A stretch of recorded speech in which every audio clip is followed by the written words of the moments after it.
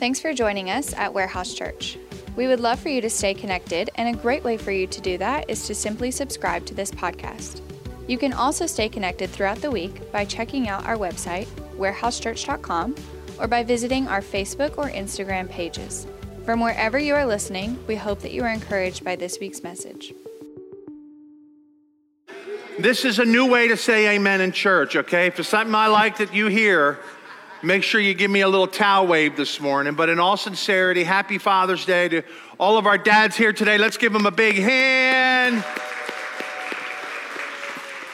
Of course, these are for all of our guys. I want you to grab one of these after church if you would. If you haven't got one, great for your car, great for pickleball, great for whatever it is that you do. It's got the Warehouse Church logo on there. And do something for me. If you like these, next week, when Marianne comes home from her vacation, make sure you tell her, Marianne, that was a great idea. Thank you for getting towels for all the guys in the church. Please remember to do that. And she will really, really appreciate you saying that to her, okay? Well, we're in 1 John. If you have a Bible with you this morning, I have something I want to tell you too. 1 John chapter 2. If you don't own a Bible, we just have bought a big bunch of Bibles at discount from a discount Christian bookstore, and we have leather-bound, leather-covered Bibles in our bookstore, not our bookstore, but kind of our swag center out here to the left, Warehouse Care Center. If you don't have a Bible, they're only $15. If you don't have a Bible and don't have $15, Jack said he'll buy you one, and I'll be number 2, okay? So the first person that needs a Bible, you go see Jack. He'll give you $15. I'll be the second person, but don't leave church without a Bible today if you don't own one. It is a critical part of your personal daily walk with our Lord Jesus Christ. Somebody say amen to that.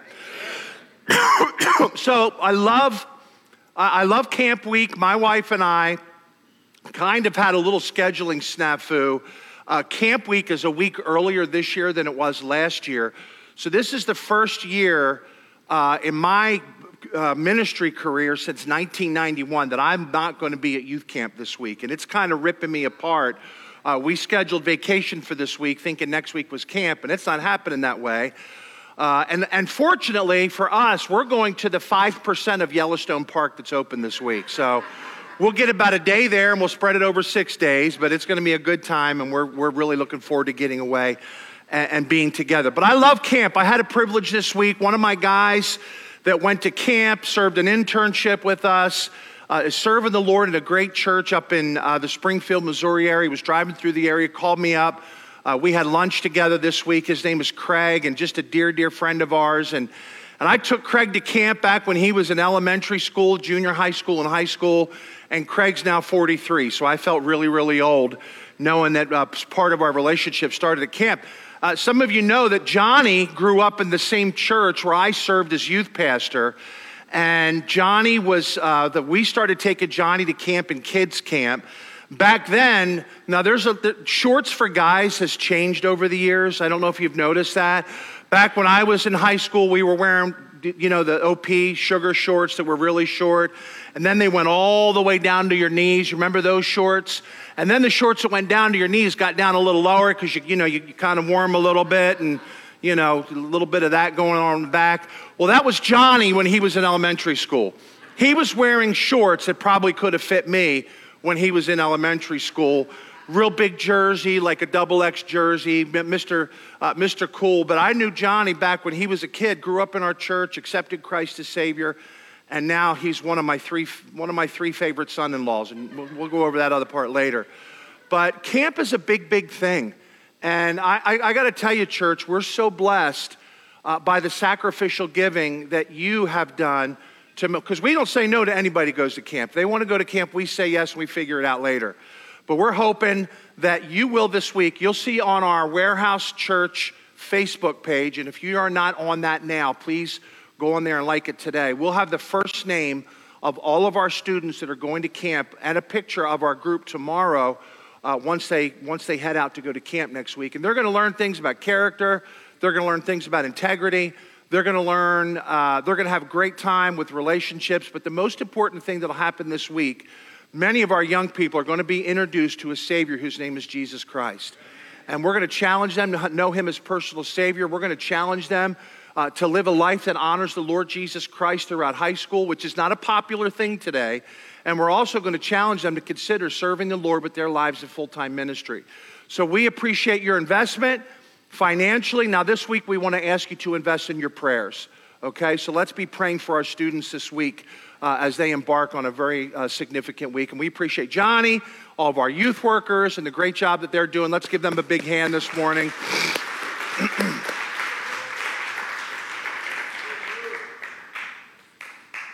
Wow, he needs more money. That's why he's doing that. So anyway, appreciate that, bro.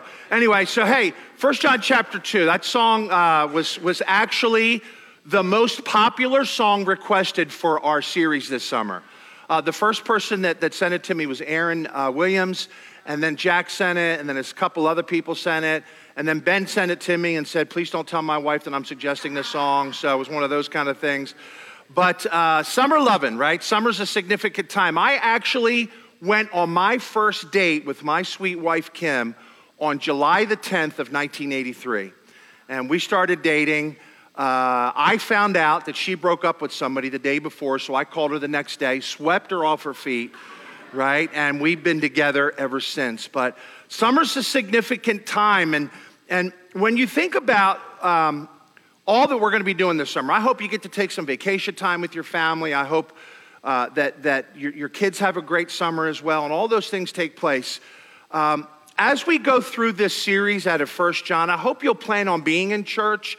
And if you go away and you're away on a Sunday, it's all good. I'm not going to Jesus juke you this morning.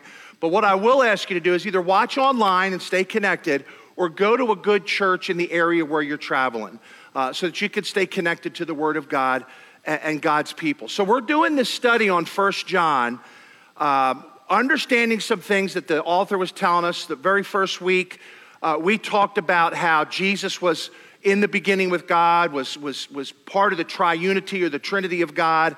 Last time I talked, we talked about the fellowship with him and the fellowship we have with one another, and the privilege we have of asking God for forgiveness of sins and us being forgiven every single time that we ask.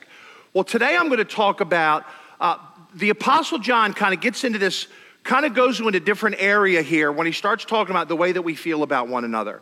And I called my message today, something old, something new, something borrowed, something blue. Some of you know what that means. And we're going to talk about today embracing an Old Testament and a New Testament commandment, and how they're relative to one another, and how they're super, super relevant for us today. So let me read for you 1 John chapter 2. If you don't have a Bible, they'll be on the screen. If you do have a Bible, bring it with you to church. Even if you have it on your YouVersion on your Bible, please, you can follow along with us there. And if there's a verse significant to you, like it, share it, and remember to read it or even memorize it later this week. 1 John chapter 2, verse number 7. Brothers, I'm not writing a new commandment to you, but I'm sharing an old commandment which you have had from the beginning. The old commandment is the word which you heard from the beginning. Again, a new commandment I'm writing to you, which sounds like he's kind of going back and forth a little bit here, but hang in with me. Again, a new commandment I'm writing to you, which thing is true in him and in you, because the darkness is passing away and the true light is already shining. He who says he is in the light but hates his brother is in the darkness until now. He who loves his brother abides in the light, and there is no cause for stumbling in him. But he who hates his brother is in darkness and walks in darkness and does not know where he is going, because the darkness has blinded his eyes. So this passage of scripture here is really significant, because it talks about how we as believers are supposed to treat and feel about people that we would call a brother or sister. Now, all throughout 1 John, there's a message that I'm going to do towards the end of this series. It's called Tattoos of a Believer. If you have tattoos, you're going to enjoy that message that day. If you don't have tattoos, I'm sure everybody will go out and get one that day, right? Just kidding. But the book of 1 John gives very significant pillars of truth that are evidences of our personal relationship with Jesus Christ. These things I'm writing unto you, right? He says, if you know Christ as your Savior, basically, then you are not allowed to hate your brothers and sisters, is really the summation of what this passage is telling us. But the way that he's sharing this is he kind of goes back a little bit, quotes the Old Testament, quotes the New Testament, and he says, and it sounded like he was kind of circling in his words a little bit, I'm writing you something that you've heard before, even though it's not new, I'm writing you something that you haven't heard before. So they're going, dude, what are you trying to say here? You're kind of going around and round and round and round here. So let me talk to you about embracing this old and new commandment. Here's the first thing I want to share with you this morning. God commanded us in the Old Testament that we're supposed to love one another, right? He told us in the book of Deuteronomy, love God with all your heart, mind, soul, and strength, and love your neighbor as yourself, okay? And here in Leviticus, chapter 19, verse 17, 18, he says this, do not nurse, now think about this statement, do not nurse hatred in your heart. You know what that means? It means don't feed it, don't empathize with it, don't let it grow inside of you. Do not nurse hatred in your heart for any of your relatives. Confront people directly, which means don't gossip, so you will not be held guilty for their sin.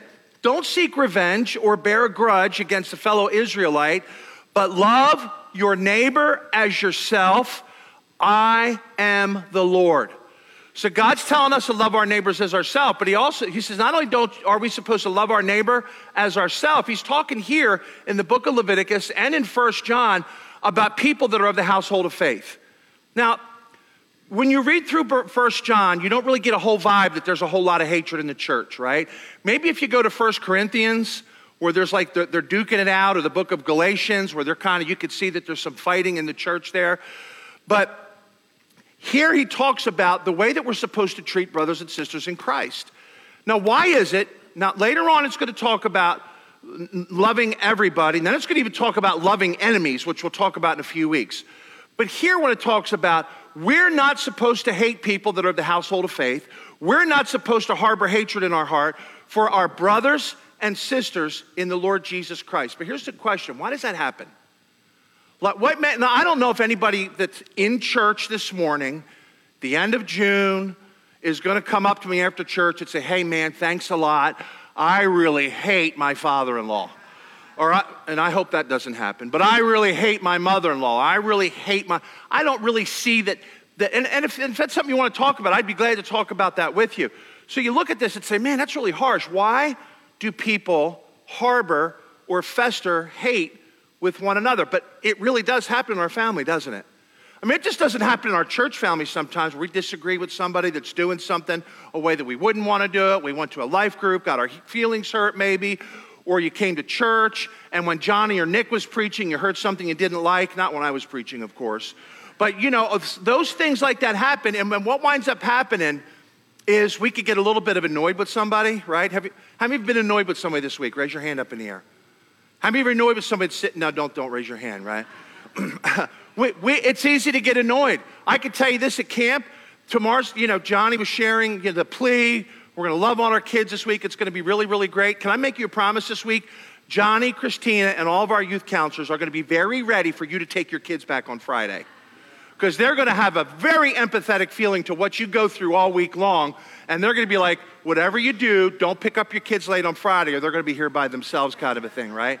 But sometimes when you spend a lot of time with people and you get their idiosyncrasies and they start to annoy you and jealousy jumps in sometimes or just feelings that we shouldn't have. And that's what the Bible talks about there. Don't nurse hatred in your heart. Don't feed it. Don't empathize with that feeling that you have. Make that feeling, just tell that feeling, I'm not going to do that. Because here's the thing about feelings. Feelings are something that do betray us. Not just because Darth Vader said it to Obi-Wan Kenobi and Luke Skywalker, but our feelings really do betray us because there are things that we want to do sometimes. Our feelings tell us, I want to do that. I'm drawn to do that. So that's something I have a desire to do. That doesn't mean it's the right thing to do, and we can't base truth and how we treat people on our feelings, right? Husbands, you know this, we'll be super kind. It's Father's Day, if you have kids especially.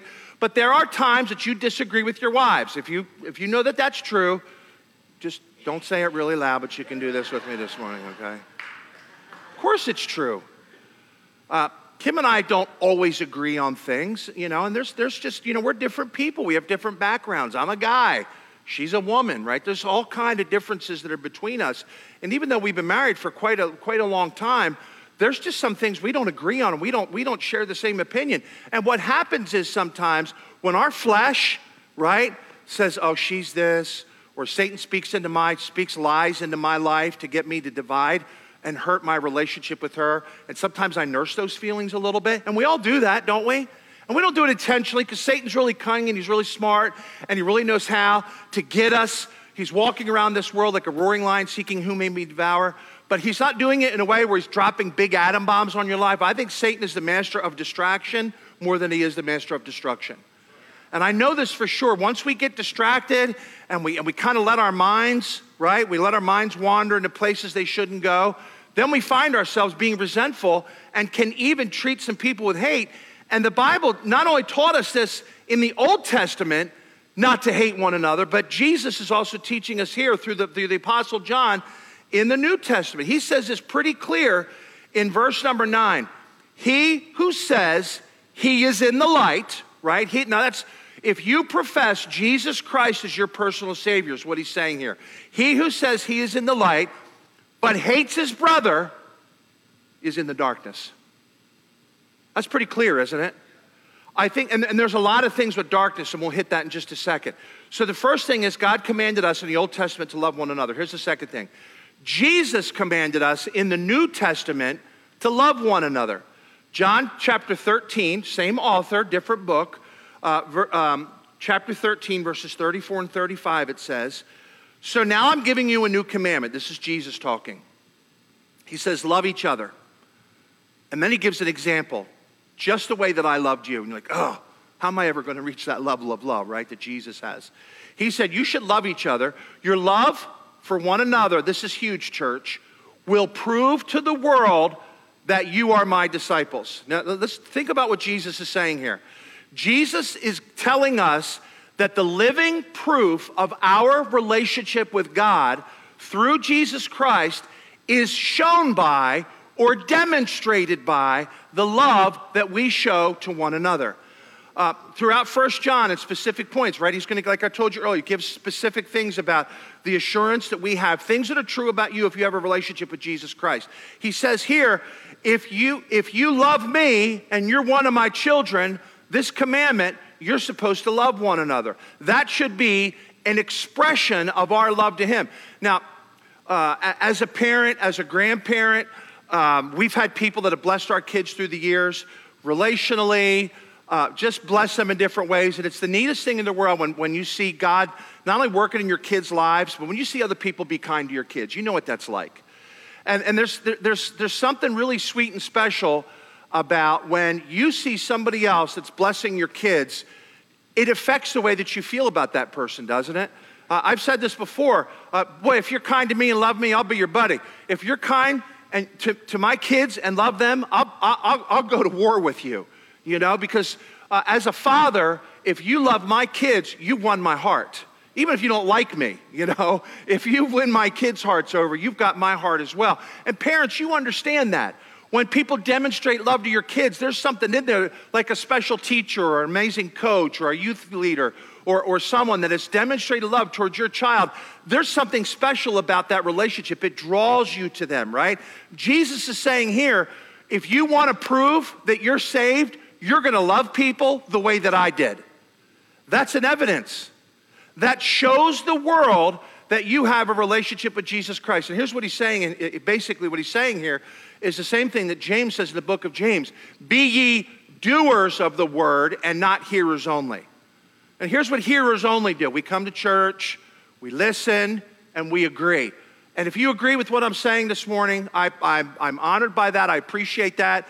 But just please know that it's the word of God, not Ed Trinkle's opinions. I promise you that. But as we listen and we dive into the word of God and we understand it better, and we start to see what the Lord Jesus Christ is teaching us, he says, if this is true, then this is going to be the circumstance of that. If you have a relationship with Jesus Christ, then you are going to love one another. That's going to be evidence of your love to me. If you love me, you'll love my kids. If you love me, you'll obey my commandments. If you love me, you'll ask God to give you a heart to love people that might be hard to love sometimes. How many of you this morning have people in your life, we call them HTLs, that are hard to love? Raise your hand up in the air. It's hard to love. And it might be somebody that's really like on the inner sanctum of your life, right? That's like, and it's like you're confronted by it every single day. You're there, you're with them, you see them. I love them because I have to. I love them. God loved their heart. I love them even though it's not easy. I love them. Sometimes I don't love them, right? We have that little dilemma inside of us. But the truth of the matter is, Jesus says, don't just love them because you're supposed to love them. You love them out of a demonstration of your love to me. See, the Lord Jesus Christ told us, when you have him as personal Savior, 2 Corinthians 5:17, old things are passed away, right? And all things are become new. And all things are becoming new means this: because of our love for Jesus, we need to learn. It's not something that happens overnight. Boy, it'd be super great the day you accepted Christ as Savior, that your addictions were gone, that your tendencies were gone, that your sin drive was gone, that your health was healed, that your money you had a full account full of money, right? If that happened, you couldn't buy enough chairs to fill up church buildings on Sunday mornings, right? But here's the truth, church. A natural circumstance of that relationship with Jesus Christ causes us to say, wow, I can't believe how much Jesus loved me. And there's a humility that comes with that, because if we think this is where some of that hatred stuff comes in. When we look at other people and compare, well, they have it better, or they're more gifted, or they have this, or they have, doing it. You know what we're doing when we compare with one another? Not only are we creating opportunities to be jealous and for hatred to stir up, here's what we're telling God: you're not doing it the way that you should be doing it. I should be having it a little better than I do. God, you got this all wrong. And what that does is gives us feelings towards people that aren't healthy, and even feelings towards God that isn't healthy as well. So Jesus tells us, he gives us this commandment. We're supposed to love one another. But that's not a new commandment. It was shared in the Old Testament, and when Jesus came in the Gospels, he shared the same thing. Now listen to what else he says here in 1 John 2, verse 9 and 10. Number 3 is this: love and hate cannot exist in the same place. Now, listen to what he says here in the Word of God. He who loves his brother abides in the light, and there is no cause for stumbling in him. But he who hates his brother is in darkness and walks in darkness and does not know where he's going, because the darkness has blinded his eyes. Love and hate can't be in the same place together. You can't say, I love God, I love Jesus, I love church, I love the things of the Lord, I love worship music, I love seeing people saved, I love sending teenagers to camp, I love supporting missionaries all over the world, I love this about God's work, I love that about God's work, oh, I just love how Jesus loves me so much, and have this big emotional experience with the Lord Jesus Christ, which it is an emotional experience if it's real in your life, and then turn around and say, man, I hate you, or even worse, feel it in your heart without saying anything, right? And you say, wow, that's kind of harsh, isn't it? Jesus wants you to know something through these words in his book that he has for us today, that's been written by him, inspired by him, preserved by him, and it's very relevant for us today. If you have Christ as Savior, we're supposed to be in the light. When you have hatred in your heart, you're dwelling in darkness. So let's talk about that for a second. Number 4, when you live with hate, you live in darkness. Again, the first part of verse 11, but he who hates his brother is in darkness and walks in darkness. A few years ago, I took a group of inner city kids to camp. And it's fun when you take inner city kids. Oh, you guys don't know about this. We took them to Lancaster County, where all the. Do you ever see pictures of Lancaster County, Pennsylvania, with all the Amish buggies and Mennonite families? It's a very, very moral place to be, but it's kind of funny because like 1 hour out of Philadelphia, where people are honking at you and screaming every bad cuss word in the book at you, an hour away, you're watching all these Amish buggies go up the street, and it's kind of a cool thing. So we took some students that lived in the city of Chester, which is a very, very, very poor area, a lot of sin, a lot of immorality, a lot of drugs. We took them out, and we took them to this camp that was in Lancaster County. We took them bowling one night, first time they ever went bowling. Half of them didn't wear the shoes because they thought it was gross. It was funny, they were bowling in their socks. And it was such a neat thing. Every ball that was bowled down, can you imagine going bowling with somebody with about 30 teenagers that have never been bowling before? They thought it was the greatest thing in the world. So we took our 2 vans afterwards, and at the time, there was a movie out, a scary movie called Children of the Corn. Anybody ever hear of the movie called Children of the Corn? Super duper scary movie. The corn stalks and all that stuff. So we're driving down the road to get to this camp, and one of my young men, whose name was Derek, his twin brother, his name was Damon, and we were driving down the, man, we got to get out of here, man. These corn stalks are freaking me out. Somebody's going to come out of here right now. So as a youth pastor with not a whole lot of discernment in my heart, okay, I took my church van, and my youth worker did the same thing. We veered off the road, and we drove our vans right into the middle of the corn stalks, right? We turned off the vehicle, we left it in drive, so that if you tried to start it again, oh no, the car's not starting, what are we gonna do? So we're out in the middle of these corn stalks, these kids are going crazy. It was a really, really cloudy night outside. So not only was it dark because it was nighttime, it was dark because there was no light. And I was like, oh my gosh, something's coming. Well, I got down, ducked down, and got under the van, and I heard all these kids screaming and yelling. It was awesome, right? We scared them to death.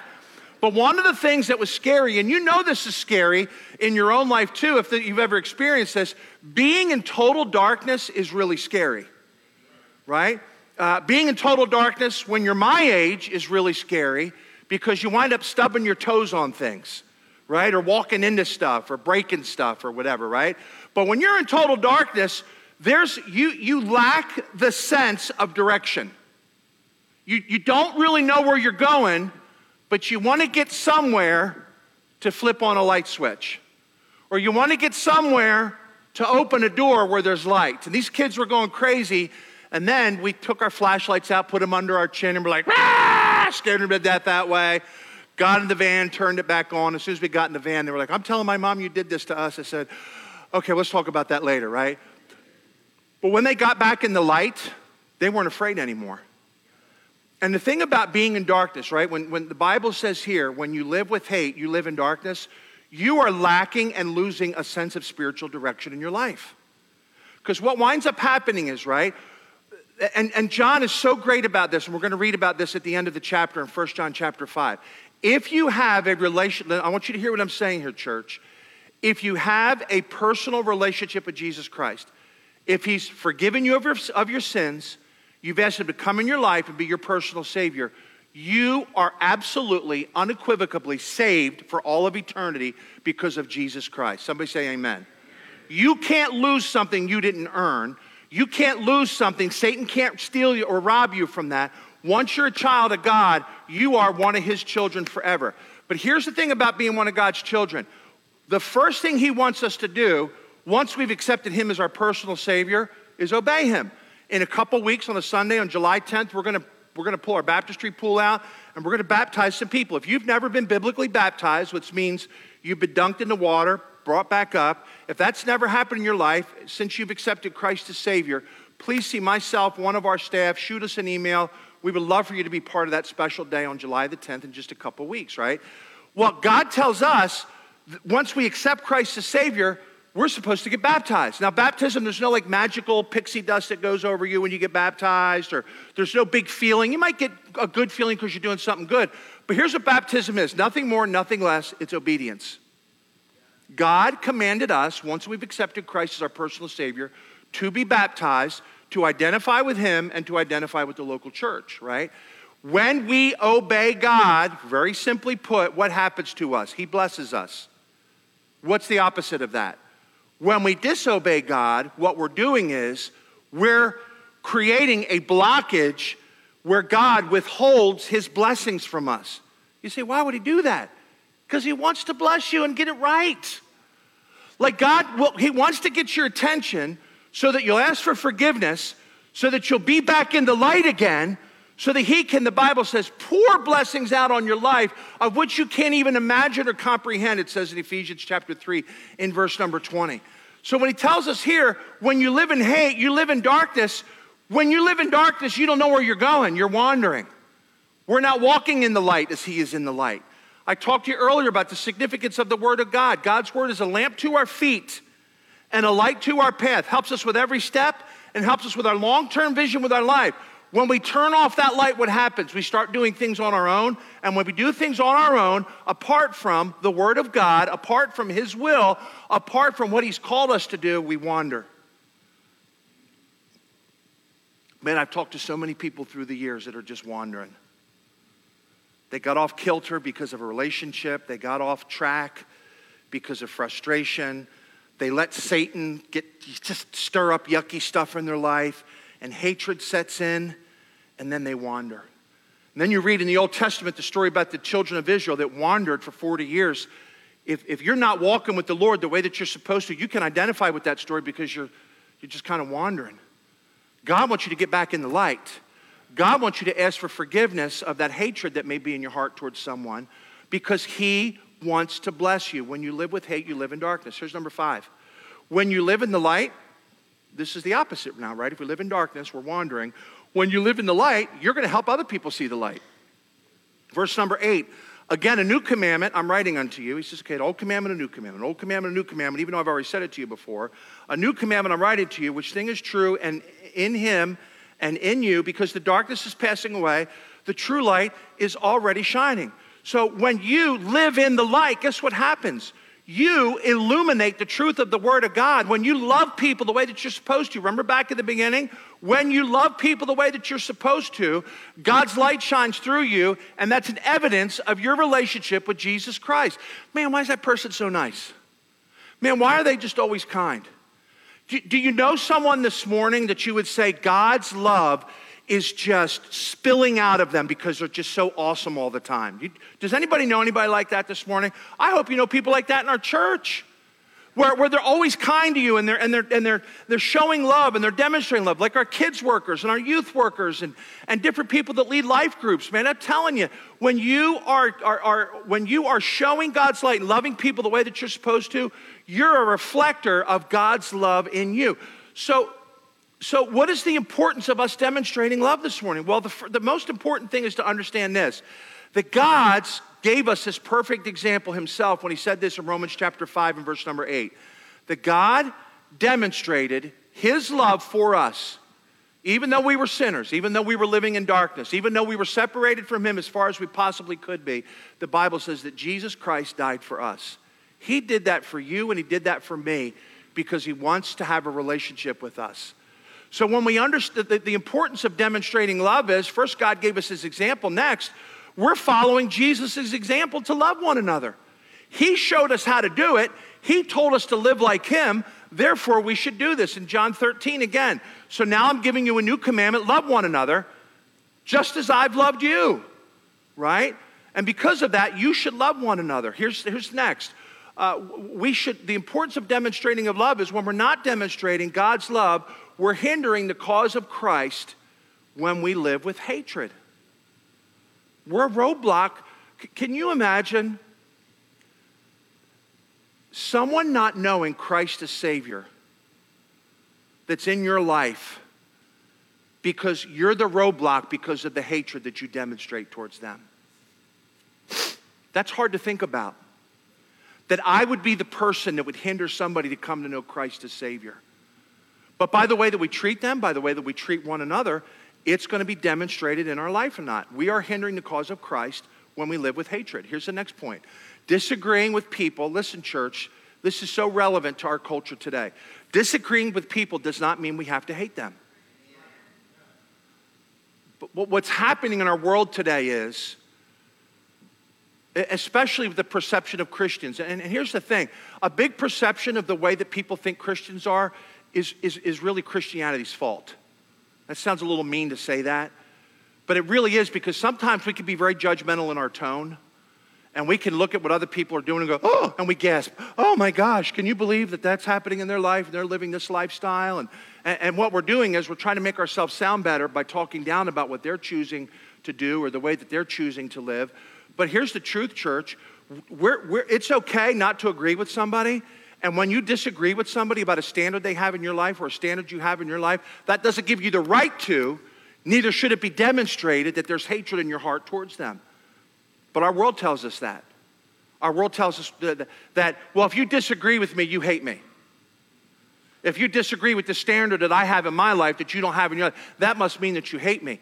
And I'm going to tell you something. This is not political this morning, but I'm going to say this. It happens on the right side of the aisle, and it happens on the left side of the aisle. Super duper mega conservative people can be just as ugly as people that are super duper liberal people, self-labeled, whatever you are, I love you no matter what. But we can be very, very ugly in the way that we talk to and about one another. And what does that do? It hinders the cause of Christ. And we're called to be light. We're called to be light.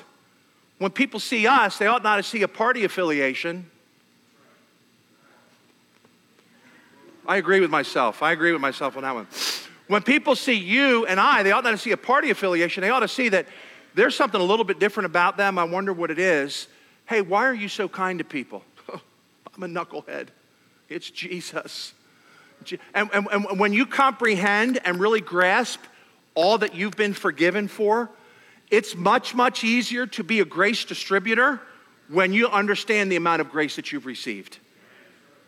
God's been so good. God's been so good. I've been forgiven, set free. I've been forgiven again. I've been forgiven again. I've been forgiven again. Well, you need to forgive your brother. God, I got that because you've forgiven me so many times, I can't even imagine why I would not be forgiving towards other people too. Right? So when we disagree with people, it doesn't mean we have to hate them. And here's the other thing too. When we disagree with people, we don't need to tell them we disagree. Right? I love all these passive-aggressive things that people put on social media. Well, if you're this, if you're, you know, I'm like, come on, man. Don't be doing that nasty stuff that's going to gig somebody somewhere. Make sure that the things that you share values, share kindness, share how much you love your sports teams, share pictures of your wife and your kids and your grandkids and positive things. Do you know somebody that's on any of your social media feeds? As soon as you see their name, you're like, oh, here we go. Here we go. Guess who said what about this again? And you all know somebody that does that, you know? But here's the thing. You're sharing, and a lot of people get these social media muscles, right? That's my platform. I can share the way that I feel. Can I tell you something, church? I love you, but it doesn't matter how you feel. It matters how God feels about people and the way that people feel about God.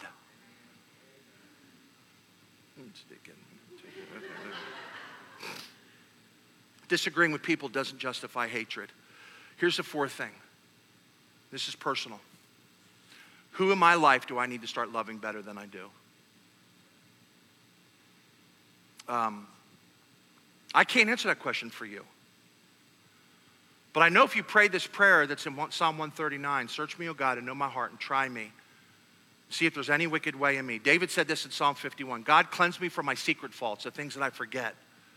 If you ask God to remind you, Lord, please, if there's somebody in my life I need to make something right with, would you reveal that to me this week and give me the opportunity? And here's the thing. God always answers your prayer. Sometimes it's not always when we want it, right? Dear God, please bless this lottery ticket. I'll give in Jesus' name, amen, right? And we want that instant gratification prayer. Sometimes when we pray, God, help me to be more like you, that's a lifelong prayer. That's a lifelong journey prayer. God, help me to be more patient. Oh, I'll help you get more patient. I'm going to allow these things to happen to you so you can trust in me better and you can be more patient. But here's the thing. If you ask God, God, can you reveal somebody in my life that I need to make something right with this week so that I can be a light distributor, so that I can bring glory to you, so that I could show to you and prove to you how much I love you because of how much you love me? God's going to say, okay, what about your mom? Well, no. I mean like somebody, that's different, Lord. That's different. You know, it's my mom, you know, she drives me crazy. Or that's my dad. That's my uncle or my aunt or my this or my this or my this. And God's going to bring that to you so that for the purpose of, listen, the Holy Spirit doesn't do that to make you feel bad. Christianity, a relationship with Jesus Christ is not about this like big guilt trip for the next 30, 40 years of your life. When God reveals that to you, he's saying this to you, just make it right. I want to bless you. I've got like Santa Claus bag full of blessings that I want to pour out on your life. But you're getting in the way of that. Get it right. Because I want to do some really, really cool stuff in your life so that I can be glorified so that other people will come to know you as Savior. So who in my life? I wonder if you have the guts to pray that prayer this morning. God, who in my life do I need to love and ask you to forgive me for harboring hatred towards? Can I challenge you to do that this morning with me, church? Let's pray. Father, this morning, I thank you for our air conditioning. I thank you for our beautiful building. I thank you for God's people that are so faithful in their giving, where we could send 40 students to camp, where we could support missionaries like we had in our service last week all over the world, where we could see the gospel of Jesus Christ, where we would be faithful with that torch that's been passed to us, Lord, to continue the work of the gospel. Lord, sometimes it's a lot easier, and I'm saying this in a personal way, Lord, too. I'm not accusing anybody of this.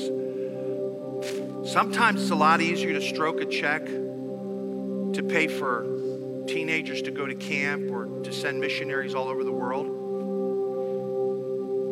than it is to go up to somebody and ask for forgiveness. That's hard.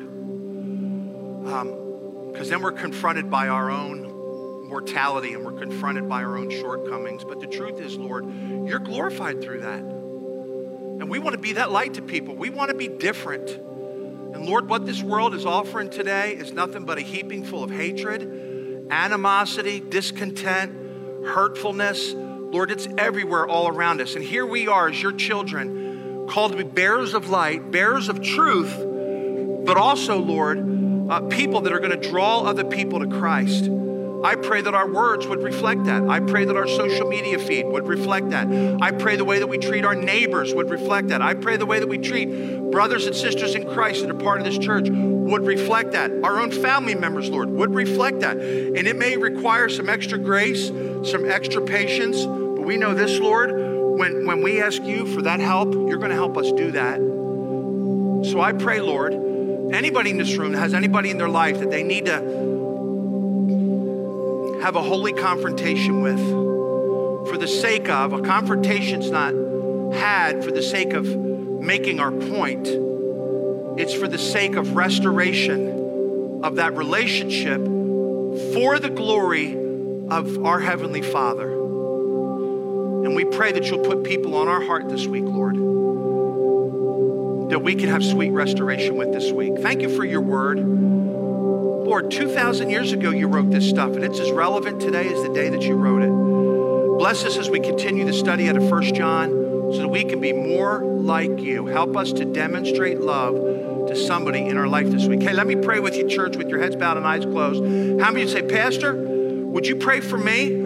The Lord's speaking to my heart about some of these things you're talking about today, and pray that I'll be obedient to what the Holy Spirit's telling me to do this week. If that's true about you, just throw your hand up in here real quick, all over the room. God bless you, God bless you, God bless you, God bless you. We love you, Lord. We pray that you will do what only you can do and reveal and give us the strength and then bless us when we obey you. We ask you this in Jesus' name, and all God's people said together,